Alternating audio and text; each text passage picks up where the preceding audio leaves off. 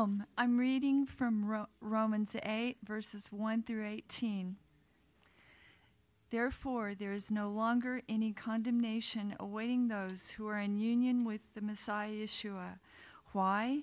Because the Torah of the Spirit, which produces this life in union with Messiah Yeshua, has set me free from the Torah of sin and death.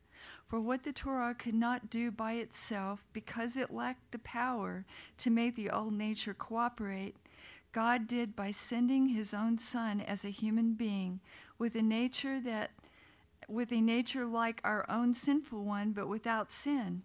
God did this in order to deal with sin, and in so doing, he executed the punishment against sin in human nature, so that the just requirement of the Torah might be fulfilled in us who do not run our lives according to what our old nature wants, but according to what the Spirit wants. For those who identify with their old nature set their minds on the things of the old nature, but those who identify with the Spirit set their minds on the things of the Spirit.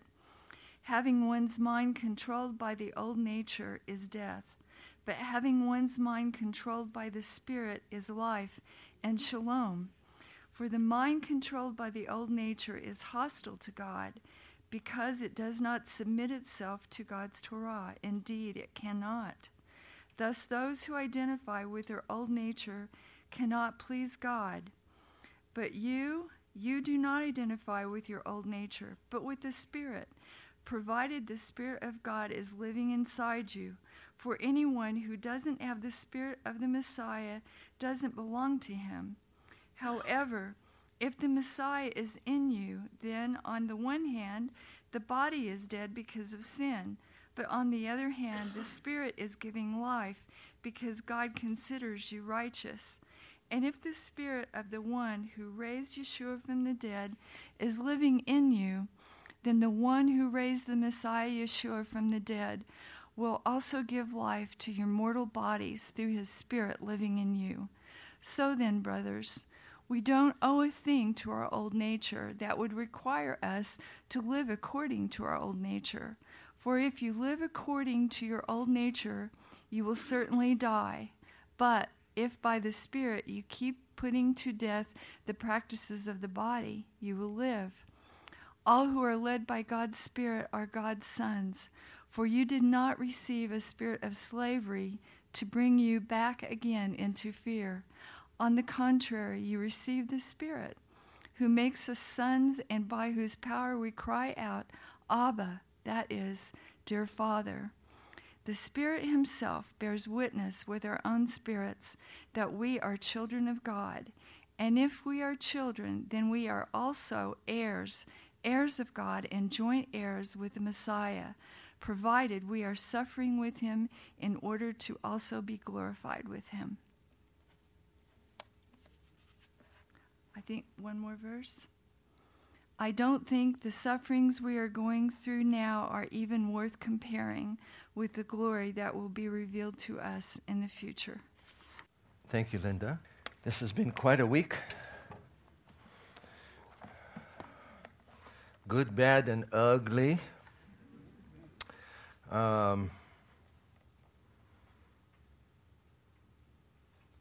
the ugly side, although again, as I mentioned earlier when we prayed for Israel, even in the ugly times, especially during the ugly times, God is in control. Amen?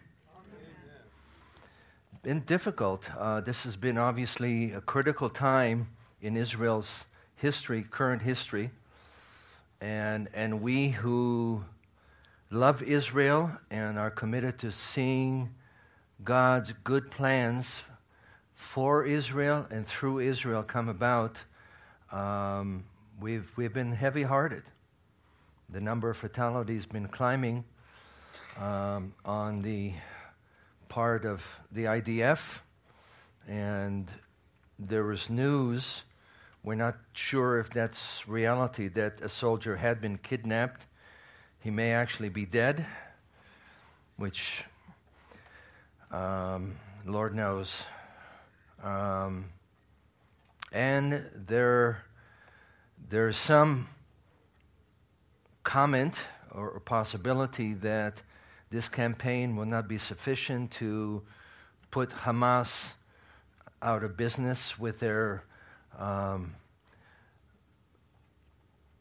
missiles, but that they may emerge stronger. By the way, here is a very odd and strange fact. The majority of the Arab nations have been rooting for Israel. Did you know that? Not so much out of love for Israel, but of hatred for Hamas. But in any event, it's been very difficult, and you can understand what it's been like for the people. And if you were here a couple weeks ago, you remember that I mentioned that the first day when we were in Israel, we were welcomed by the missiles flying over, and the Iron Dome exploding those missiles, and Joy and Isaiah and I had to dash to a safe room. Been difficult times, and oddly enough, this is also the week of Tisha B'Av, which is observed next Tuesday, which according to tradition was the time that both temples, the first and second temples, were destroyed.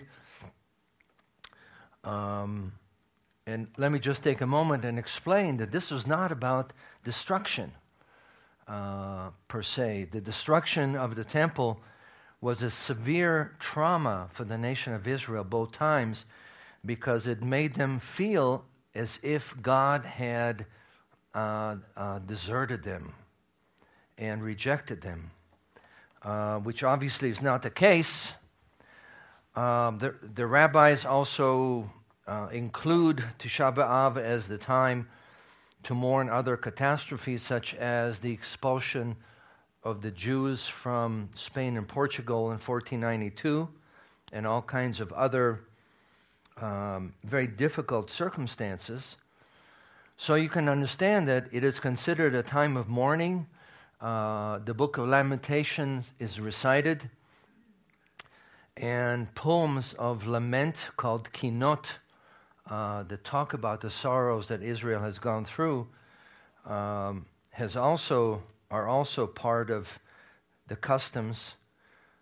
But oddly enough, the Shabbat before Tisha B'Av, which is this Shabbat, and the Shabbat after, both of them have been selected to highlight not only comfort, but expectation of redemption.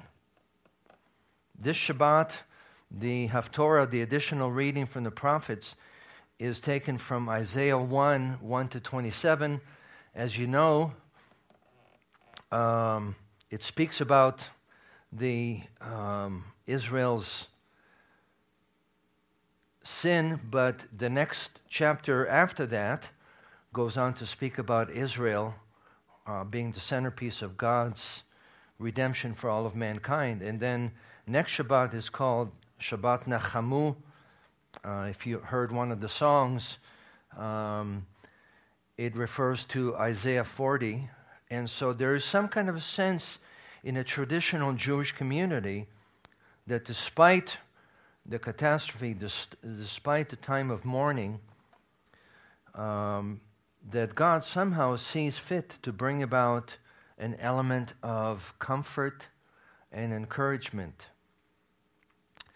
So as I was looking at this passage and preparing to present a message, I was somewhat torn, because the theme, both for what's going on in Israel and also what's going on with the day of mourning on Tisha B'Av, really doesn't seem to have anything to do with the themes that we've been pursuing for the last few Shabbatot, and that is what takes place in our life because of the presence of the Holy Spirit, Ruach HaKodesh. And yet I realized that during the most difficult times in our life, that is when we especially need to understand God's presence and to be led by the Spirit of God. Can you say amen to that?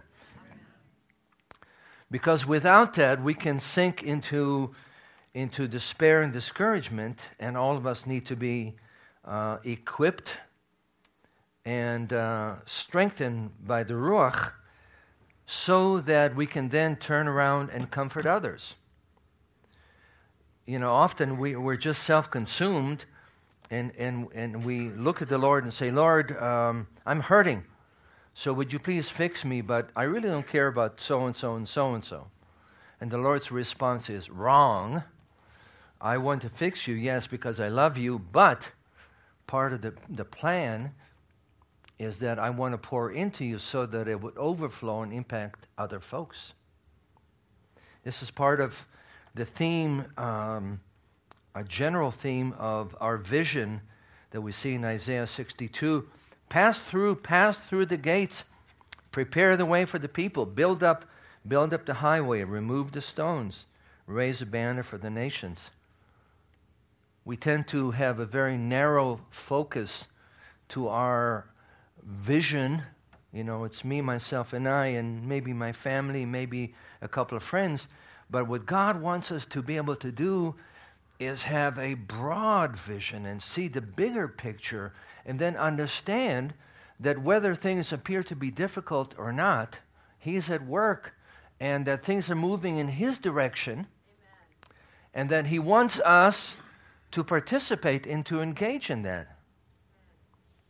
And so in order for us to be able to do that, as Isaiah tells us in chapter 62, we have to be willing to go through the gate, to leave the safety of the harbor, to use another metaphor, and go out into the sea where the fish are. And God has to give us a heart and a vision for that, but part of the picture is that we must be filled with the Holy Spirit, who will teach us and lead us into all truth and equip us to be able to share with others. So a couple of weeks ago, Rabbi David talked about the polar opposites of living by the flesh and living by the Spirit. And I imagine if we were to go around and ask for opinions, I'm sure we would get twice as many opinions as there are people here today on what it means to walk after the Spirit versus walking after the flesh. And for some of us, I think, maybe most of us, it seems to be one of these things that's way up there in Mars that we'll have to take a spaceship and go to Mars in order to bring it down and be able to put it in terms that we understand. And the truth is, as in all things, there is a yes and a no kind of an answer. We don't have a rule book that says in situation A, you go to paragraph 1, subcategory B, and do steps 1, 2, and 3, which is what we love to be able to do. You know, you want people who will tell me already what I'm supposed to do. And, of course, folks like to oblige you and get on the air and write books and so on, in which they give you the 10 best steps to such and such. I don't see that the Word of God gives us the 10 best steps to walking after the Spirit. That's on one hand. On the other hand, Scripture describes to us what it looks like when we walk after the Spirit and when we walk after the flesh. So we have some idea of, okay, I'm really out of line with God's will, with what the Lord has in mind. Ergo, I must be walking in the flesh. I'm doing something that proceeds from me and really isn't something that pleases the heart of God. And sometimes it's obvious, sometimes it's not.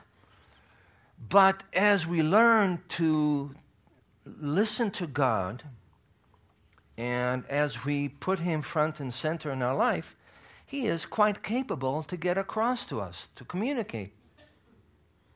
I have that basic conviction, folks, that God wired me, that he knows each and every single one of my nerve endings, and is quite capable of seeing to it that I somehow get it. You know, there's freedom in knowing that, because otherwise you say, oh, I got to figure it out, I got to figure it out. And the short version is, no, you don't need to figure it out. Maybe the master of the universe can communicate to you if you listen. And so I had a fresh revelation of that on the trip to Israel. And as I mentioned to you a couple of weeks ago, Israeli drivers are like New York drivers on steroids. And it took some getting used to, especially when we got lost quite a bit, and we're going round and round and trying to figure out, okay, do I go this way, do I go that way? And while we're trying to figure out, I look up in the rear view mirror, and there's someone who is looking to get very familiar with me. A little too familiar. And initially I kind of shrugged it off, but then I remember we were driving along the coast, the shoreline of the Dead Sea.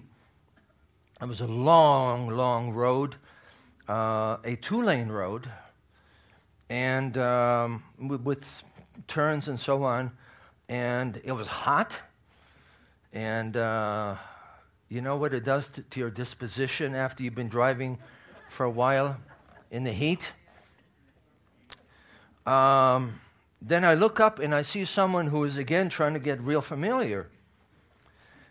And something in me kicked in, ornery part, and I said, oh, no, you don't. And so for about 15 minutes, I played chicken with this guy.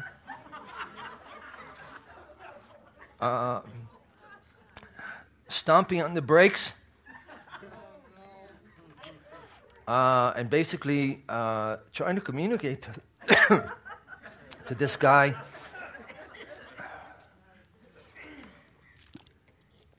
that his imminent presence was unwelcome. And after about 10 minutes, he eventually got it. And Joy looked at me as if to say, husband, what's going on with you?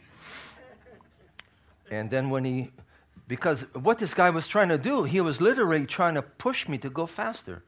There was no place where I can turn off so that he could pass me. And after about 10, 15 minutes of that, he finally found a place, he pulled off, and I leaned on the horn to convey my sore displeasure, and felt good about it for about 2 nanoseconds, after which I heard the still small voice saying, did you really need to do that? And so at this point in my life, I'm beginning to recognize the voice of God. And I repented. I said, Father, please forgive me. Not only was it stupid and dangerous, but it wasn't according to your style of doing things. And so the rest of the trip, I had all kinds of opportunities to walk after the Spirit, not after the flesh. We drove 1,350 miles in a country that is 300 miles north to south. And people were lining up to get familiar with me, including buses. And so that for me was a real live object of what to do and what not to do, how to walk after the Spirit versus how to walk after the flesh. Now, if you read Scripture carefully, you will not find anything that relates to playing chicken with an obnoxious driver. So it's not in there. However, it does speak about the fact that God has His way of doing things. And each Shabbat we recite in the Torah service the words from Scripture that say, His ways are ways of pleasantness, and all His paths are shalom. Now, we don't need to have a long list that says, okay, shalom looks like this, this, this, and this. But simply, if we are endeavoring to walk after the Spirit, then the Spirit of God will tell us, somehow convey to us. And what we see here in this fairly complicated passage, and by the way, we're just going to skip around here in chapter 8, and I would encourage you to read it, meditate on it, go back over it, sit down with a notebook and put down some questions or comments. But at this point, I just want to point out very briefly, and then we will park on verse 14. First of all, why bother endeavoring to walk after the Spirit? First of all, you notice that as you read the chapter, it speaks about the mind that is set on the flesh is death. Okay, now let me tease that apart for a minute and just explain. Remember, the last couple of weeks we talked about the flesh.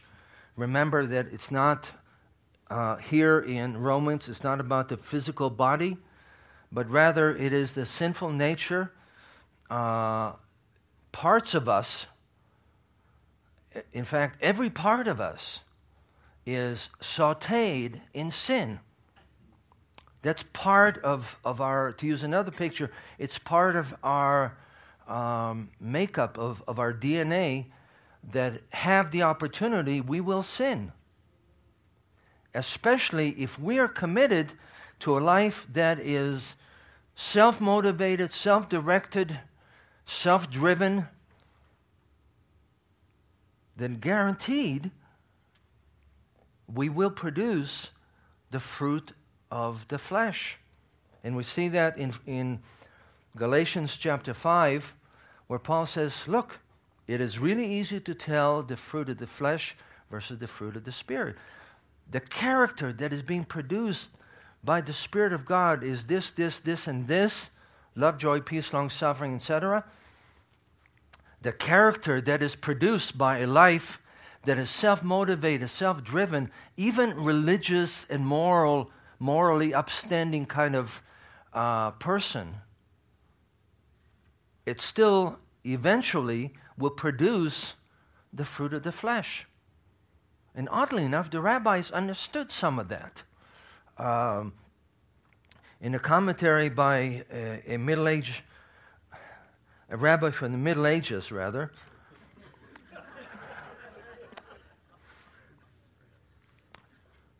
Rabbi Kimchi, on Isaiah chapter 64, that states all our righteousness are as filthy rags, what he said is, look, even when we do things that we consider to be noble and charitable and so on, even then, there's part of the picture is tainted because we never come with an attitude that is absolutely altruistic and holy, but there's usually an attitude on our part that says, did you notice me? I just did something very charitable. And he has a good point. So everything that is self-motivated, self-propelled, produced by our thinking, our understanding, our power, will produce sooner or later the works of the flesh, the fruit of the flesh. And Paul gives us a whole nasty list of the fruits of the flesh. So part of it, of course, is what is being produced in your life. Do you see progress towards God? Do you see life being poured into your life from God? Or do you see that you are fussing and fuming and struggling in frustration at yourself and everybody else?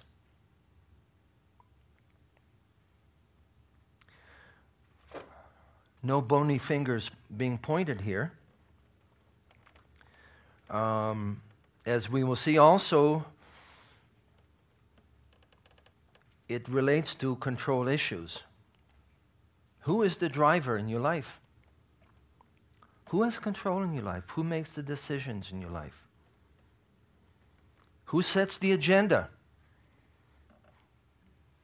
Do you have an agenda that you have designed and set? A wonderful agenda? Does it have anything to do with God? Did you consult God in the making of the agenda? Did you bother to say, God, before I start making the agenda, I want to sit and consult with you. What is your agenda? Would you direct me and show me what is the agenda that you have in mind? And of course we say, why would God talk to me? God will talk to Rabbi David, God will talk to Elaine. Why would God talk to me? And folks, that is rank unbelief.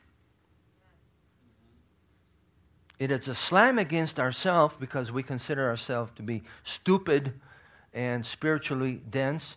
But really, the worst part of it is a slam against God because we wrongly assume that He is incapable of getting through the titanium plates here.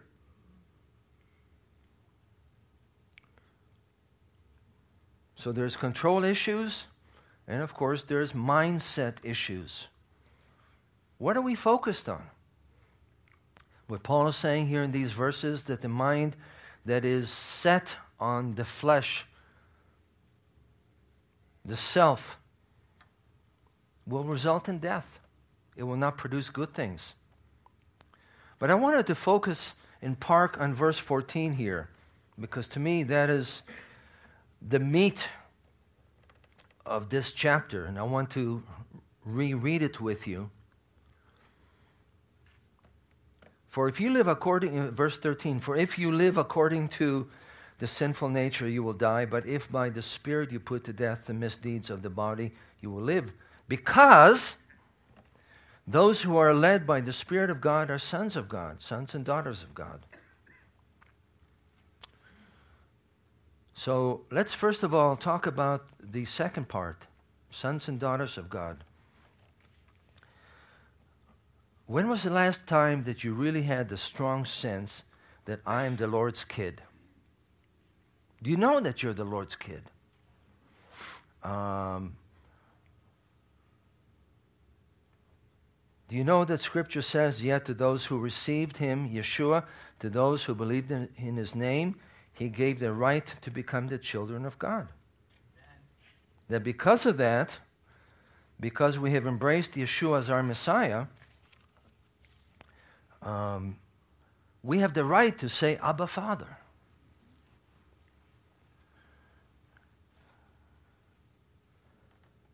And furthermore, in verse 15 of this chapter, we're told, you do not receive a spirit that makes you a slave again to fear, but you have received the spirit of sonship. By Him we cry, Abba, my Father. Now, a lot of times we look at that and say, well, that's very nice. I don't have the warm fuzzies.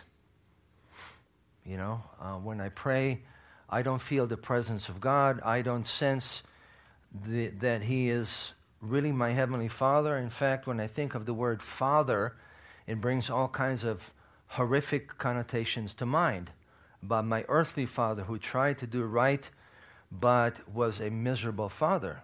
And as from time to time I pointed the reality that most of us have father issues of one kind or another. An earthly father who perhaps had brokenness and didn't understand the need to be a father, and didn't seem to care, etc., etc. So we assume that God is like that as well. And so the embracing the truth of the Word of God, that we are God's kids, is not something that comes naturally to us. Nonetheless, we have to park on the truth of the Word of God, not on the particular feelings we have at a point in time. Amen. And simply say, Father, Abba, Father, I don't feel anything at this point. But your word says that I'm your child, I'm your son, I'm your daughter. Because of that, I receive it. And I pray that you would somehow work it into my operating system. Amen. That would become part of who I am, that I will get the fact that I'm your son or your daughter, and that will anchor me so that I'm not blown by everything, so that people ask you who you are, you will say, I don't know, I do this, I do that, I do the other. But you will say, I'm a son of God, I'm a daughter of God.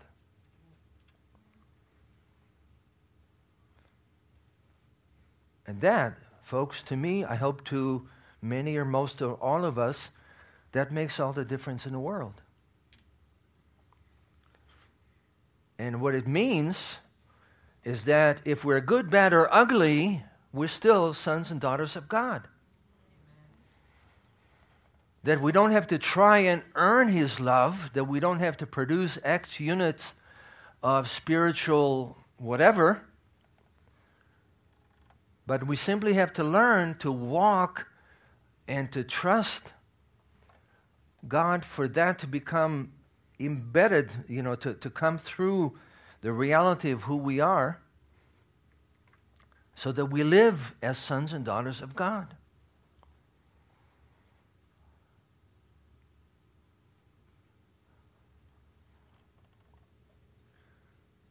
If that's not the case with you, I'd like to invite you today, when we close the service, to have a serious chat with God Almighty just about that topic. If you've never received Yeshua as your Messiah, never entered into a relationship with God, take the time today to do that. If you and the Father are at odds with each other, take time today to set things straight.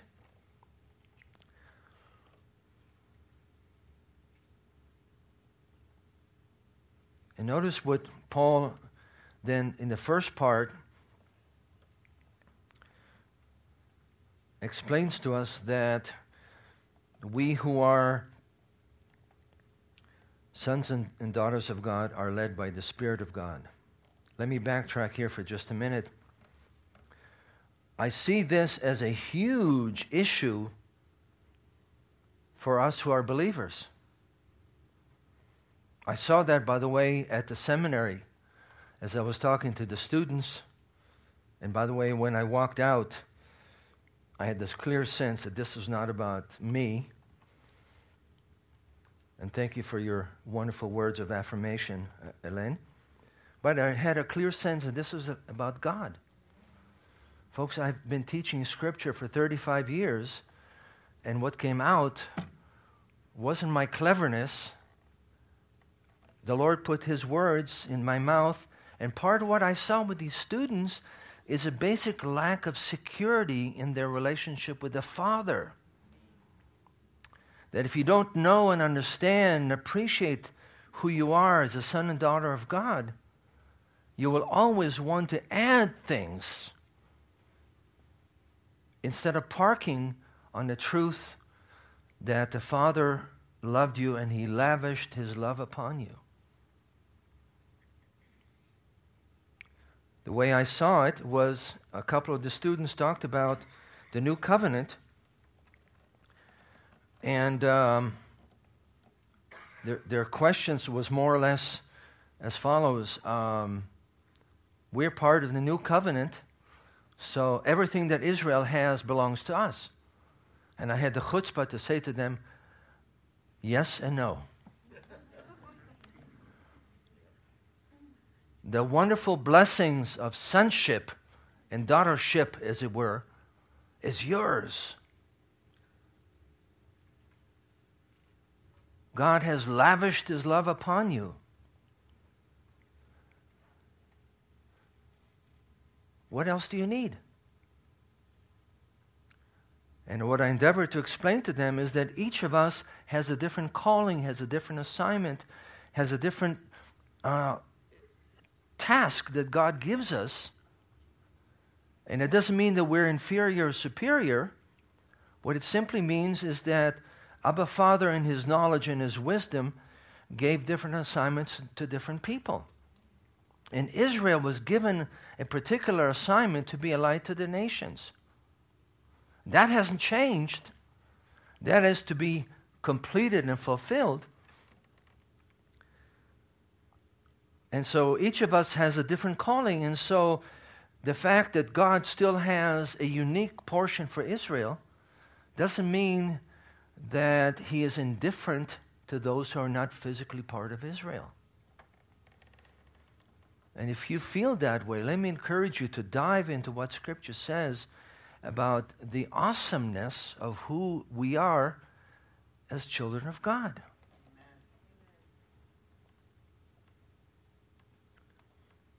Let me come back to the first part of the verse. Because we who are, those who are led by the Spirit of God are sons of God. Very emphatic, very strong language. What it literally is saying, that those who are being led by the Spirit of God, these are really the sons of God. Implication is that if you're not walking and being led by the Spirit of God, there's something seriously wrong, that you are out of line with God's strategy and God's will for you. Because the normal pattern is that if you're a son and daughter of God, you are led by His Spirit who lives in you. It's normal to be led by the Spirit of God.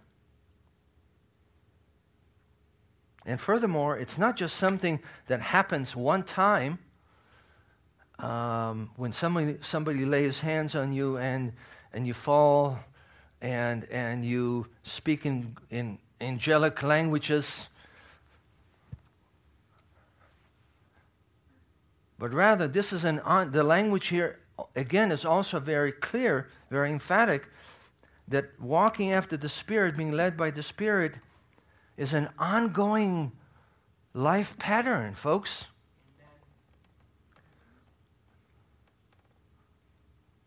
So this doesn't mean that we need to beat ourselves up if we don't sense that we're being led of the Spirit, but simply to stop and say, what does it mean to be led by the Spirit? Again, if we're to do a mini survey here, I imagine we would get probably twice as many opinions as there are people here. And one of the most common response to walking after the Spirit is being able to express the pizzazz and the spectacular that comes from the special spiritual gifts that God gives. In other words, it refers to power. That if you are led by the Spirit of God, that you have all kinds of power. And the explanation is something like this. The Spirit of God is it, sort of like a force, a bit like the electricity, that you have a tool, and you and I are tools. And so without the Holy Spirit, without us being plugged, we cannot function properly. And then as soon as we plug in to the outlet, to the Holy Spirit, then zzz, we get going. Again, the answer is yes and no.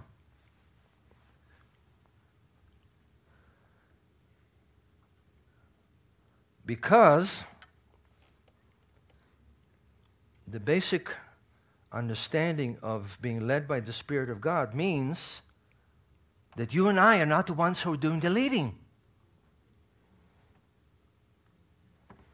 that if we're the ones who are huffing and puffing, you bet that the Spirit of God is not leading us. Because everything comes from us. We're self-motivated, self-directed, etc.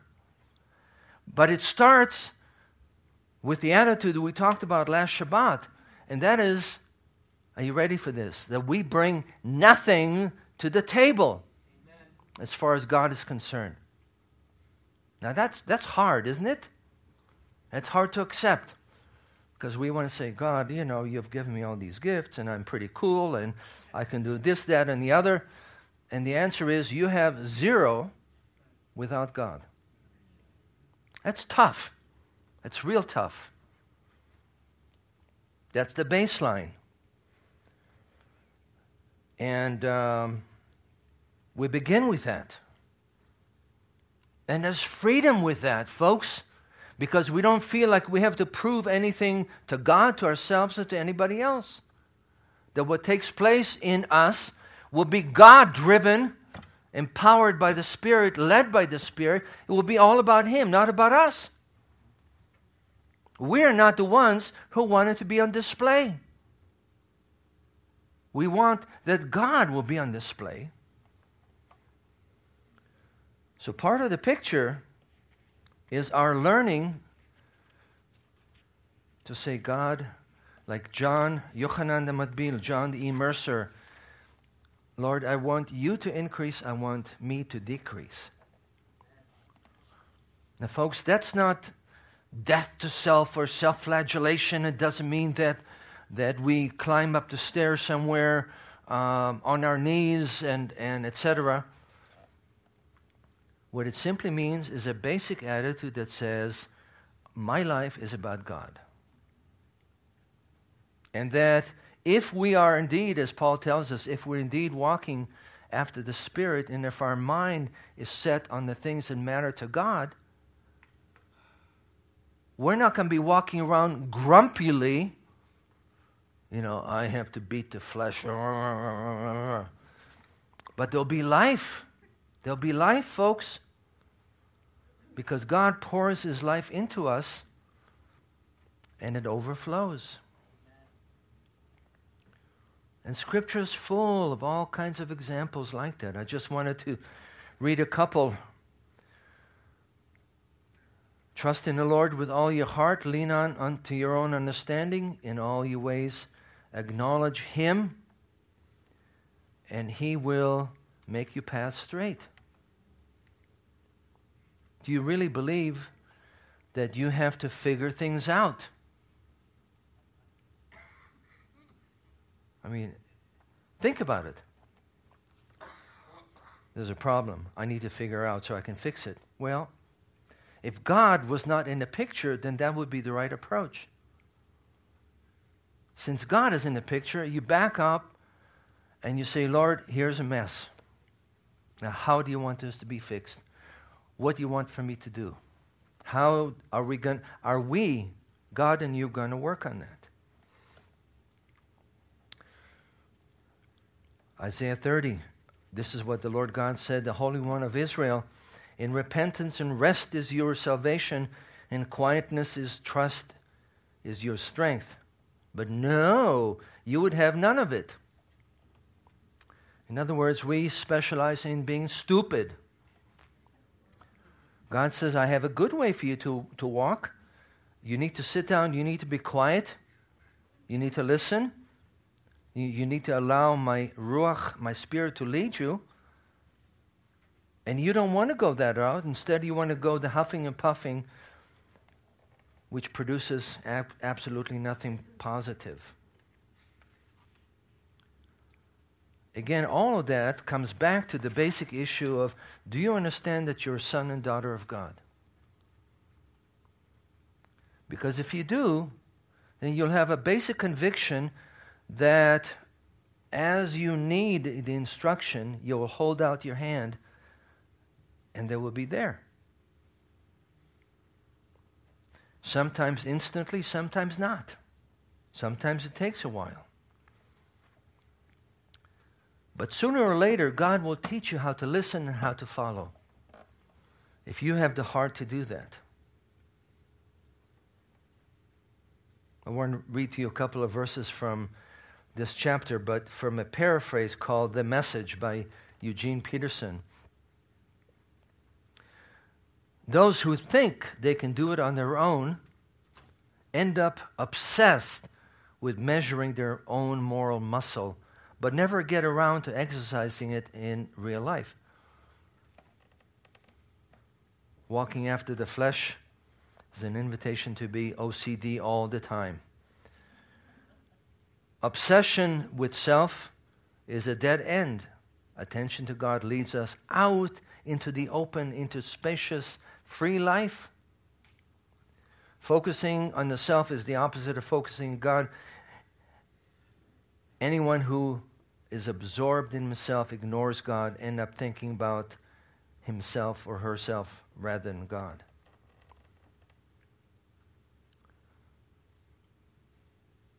On the other hand, the opposite means that our relationship with God blossoms.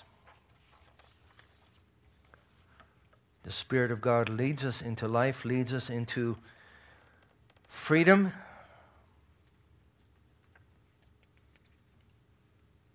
And we have choices to make. We all have choices to make, folks. I don't know about you, I'm confronted with these choices every single day. Joy and I, as most of you know, are raising a 10, soon to become 11-year-old, and we're seeing some preteen signs of symptoms of behavior. And that was especially true when we came back from Israel. And my first inclination was to sit down with him, or before I sit down with him, apply the hand of wisdom to the seat of knowledge.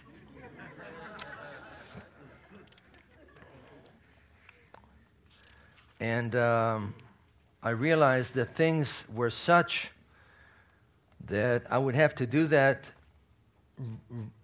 repeatedly, over and over again, and that probably it still wouldn't make any sense. And I backed up and said, "Okay, Lord, what do you want done here? I'm clueless. I can't get inside his innards and fix his thought patterns and his emotions. I'm not going to stand here and tell you that life has been absolutely hunky-dory and glorious and everything is wonderful. It's a process, folks. It's a process. Learning to walk after the Spirit is a process.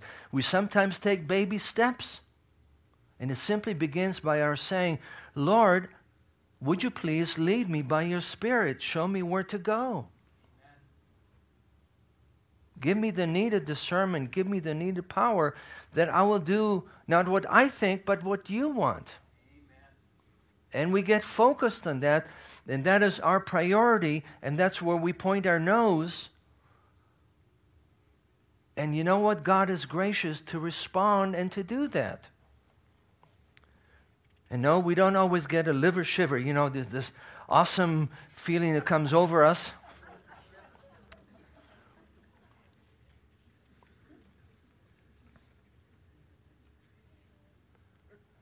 But it happens. It happens, folks. And your life is transformed, and you see the fruit of the Spirit being produced in you. And you know it's not you, it's God. And you say, "Lord, this is good stuff. I want more. I want the fullness." And then you learn to follow that awful, un-American word called wait. You learn to wait and hang in there with God and wait for Him to do what He wants to be done. Part of the lesson you learn is that God is not into 2x4s. We often hear this lie that the only way God can communicate to us is with a 2x4. You know, I have a very vivid picture when I was a kid in Israel. We still had donkeys and mules being used, believe it or not. You wouldn't know it by going to Israel now. And I vividly remember this guy who was doing some construction work, and he had a cart that was pulled by a mule. And he wanted the mule to go forward, and the mule stood there and was highly muley. And this fellow had a discussion with the mule, and finally realized that the mule needed something more vigorous. And he took a shovel and whooped the mule across the head, and the mule got the message and moved. And we have this notion, folks, that that's what God wants to do with us, that that's his option A. And folks, that's a lie. That is a lie. If we know and understand the Father's heart for us, that we will understand the fact that he wants to speak to us and lead us with his eye upon us, like a father prepares to teach a child how to walk. You know how it is when they start to walk and they take a couple of steps and fall, and that's the Father's heart. And as we embrace that and we believe the truth about who God is and who he wants to be in our life, then I know from my own, what Scripture says, what I've seen, my own life and the life of others, that God will speak in ways that we can get it, even though we are naturally inclined to be stupid sometimes. But it's a process. It's a process. Just want to conclude with a personal example. I went through a real tough time in my youth. You know how it is when you go through 20s and 30s and you don't have someone to walk with you and kind of give you some clues. And so there was this fellow who was an evangelist, a good kind of evangelist. And I asked him to lay hands on me, pray that I would be filled with the Holy Spirit. And he didn't. What he said was, you need to fall in love with Yeshua. And that's been my motto. And at the same time, I see that the Word of God speaks a lot about the Spirit. We're commanded to be filled with the Spirit. Well, I knew that it certainly doesn't come from me. So I've been praying that God will do that in my life. And first of all, was the notion of, okay, God, I need some juice here. Fill me with your Spirit. And it wasn't forthcoming. It was kind of, God, what's the matter? And at some point I realized that what the fullness of the Spirit is about, folks, is not what we can do, but what God can do. Amen. Why? Because the Spirit, the Holy Spirit in us, communicates to us the presence of God, communicates to us the mystery that we're God's children. And then whatever we need, by way of power, by way of wisdom, flows out of that relationship. So I simply want to invite you today to do likewise. To pray that God will fill you to the full, to the brim with His Spirit. Beginning with a deep, deep, deep sense of conviction that you're Abba's child, Abba's son or Abba's daughter. That everything will flow from there. Let's pray.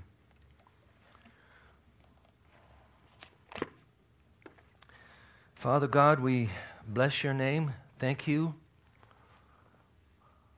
that you indeed lavished your love upon us, that we should be called your kids.